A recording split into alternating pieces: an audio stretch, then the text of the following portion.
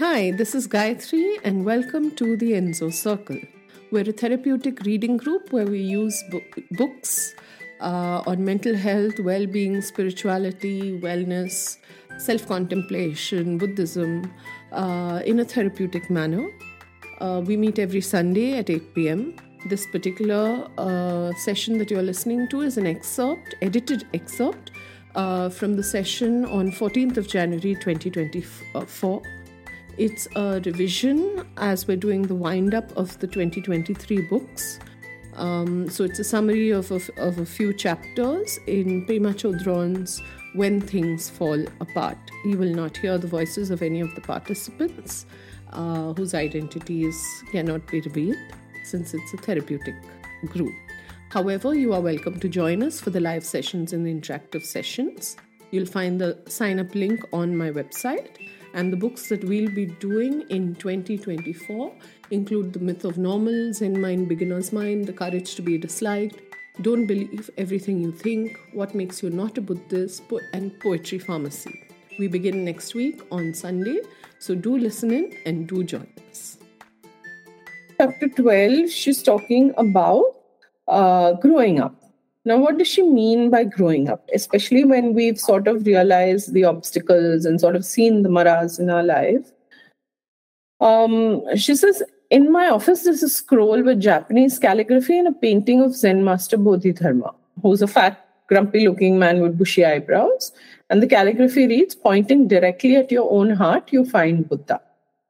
In fact, I just saw a tweet that somebody had put out, one of the monks, that said, you will not find non-differentiation in the world, the unconditioned in the world. You can only find that in your heart.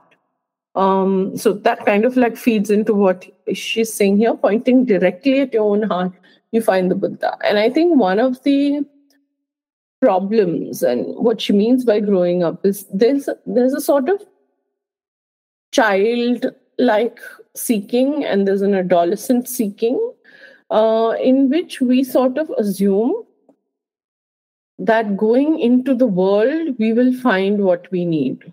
It's like, we take retreats, we go to the Himalayas, we'll try this, we'll try that. Anybody who offers us a solution, we're willing to try it. And there's this growing up phase in which it suddenly hits you. It's not out there.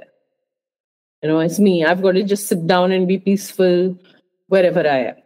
And I feel that's what she, in essence, means when she's talking about this chapter of growing up. And eventually, everything that we're studying out in the world, every philosophy, every ideology, every way of being, is studying yourself. And she says maybe the reason there are dharma talks and books is just to encourage us to understand the simple teaching. All the wisdom about how we cause ourselves to suffer and all the wisdom about how joyful and vast and uncomplicated our minds are can only be found in our own experience. And so that is essentially what she's saying in this chapter. And she says sometimes we can lose our sense of humor when we sit with our own minds, very grim, we're very determined. We take it up like this big sadhana and we use very big words about this process of self-exploration. And when we lose the joy, this is important to understand, I feel, when we lose the joy, we lose our ability to sustain our engagement. If you're not enjoying it, you're not going to do it for long. If it's grim, if it's boring, if it's all negative, if it's just pointing to yourself and blaming yourself for everything you see and trying to improve. And a lot of people will, for instance, come to therapy and say, I want to improve myself. If you're seeing yourself as a project you need to fix, a problem that needs a solution, you're not going to enjoy it very much for a long time. And you'll do it for a while and then you're like, oh my God, this is so exhausting. It's fine. I'm good, And so along with clear seeing, that is seeing who you are, there is also kindness. And without kindness towards yourself, compassion towards yourself, honesty towards yourself, you don't really progress. Okay. So basically, kindness, she says, is a down to earth, everyday way to describe the important ingredient that balances out the whole picture and helps us connect with unconditional joy. As the Vietnamese teacher Thich Nhat Hanh says, suffering is not enough.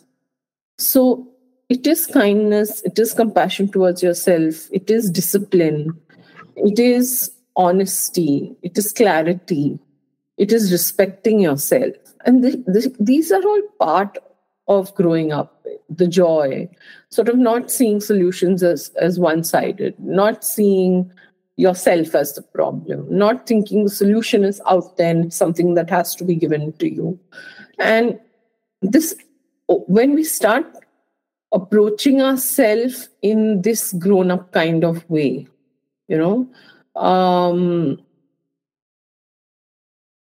somewhere seeking a solution outside ourselves is also dishonesty, because then you're abdicating your role and your responsibility. You're saying, look, okay, fine, I'm the problem. And it's a bit passive aggressive also. Say, okay, fine, I'm the problem. Where's the solution? Somebody has to come and give it to you. That's not mature. So the point of growth begins with that growing up where you say, okay, what can I do to be more honest, to be more open, to be more kind, to be more compassionate? And then the healing begins. And then that is in itself the solution. Just that, even that, it's not what comes because of that. Even just opening the door in that way to yourself and to the world, that itself removes the separation from yourself and the world. It's not me versus them. It's just me.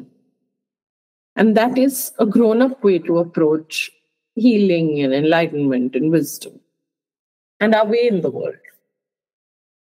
So chapter 13, she talks about widening the circle of compassion. And it's not really about, because we have this idea that compassion is working with those less fortunate than ourselves. And however, when we study compassion really, we see that compassionate action is a practice, and there's nothing more advanced in relating with others. And to communicate with others with a sense of compassion means to have respect, to have a sense of openness, to have a sense of equality, and to have a sense of non-judgment. Okay, so, and what does that mean to have that compassion? Is to not be caught up in our idea of who people should be or how they should behave or how the situation should turn out. So we cannot have compassion where we have judgment, and being compassionate is difficult. It's not easy. So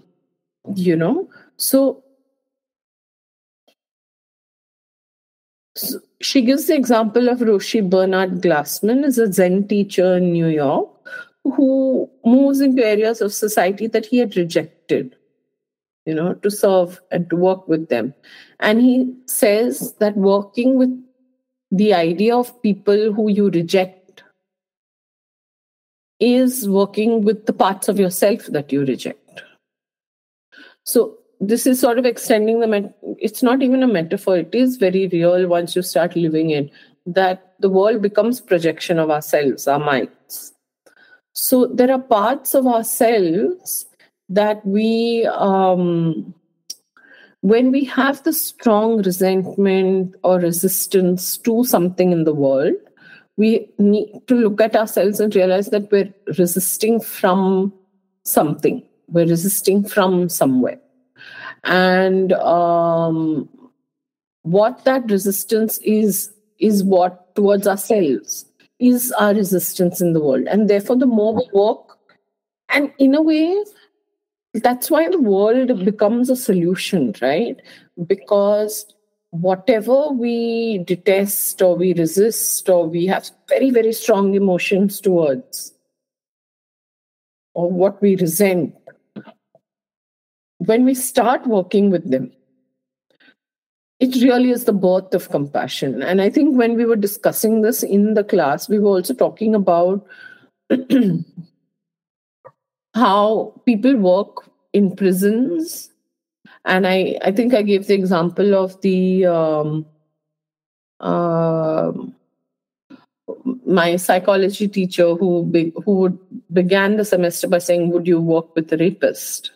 And we all began by saying, "No, no, no. I mean, I would just refer, And then halfway through the semester, she would ask us the question again, and then it was like, okay, maybe, because this is my work, and what's the point if I'm.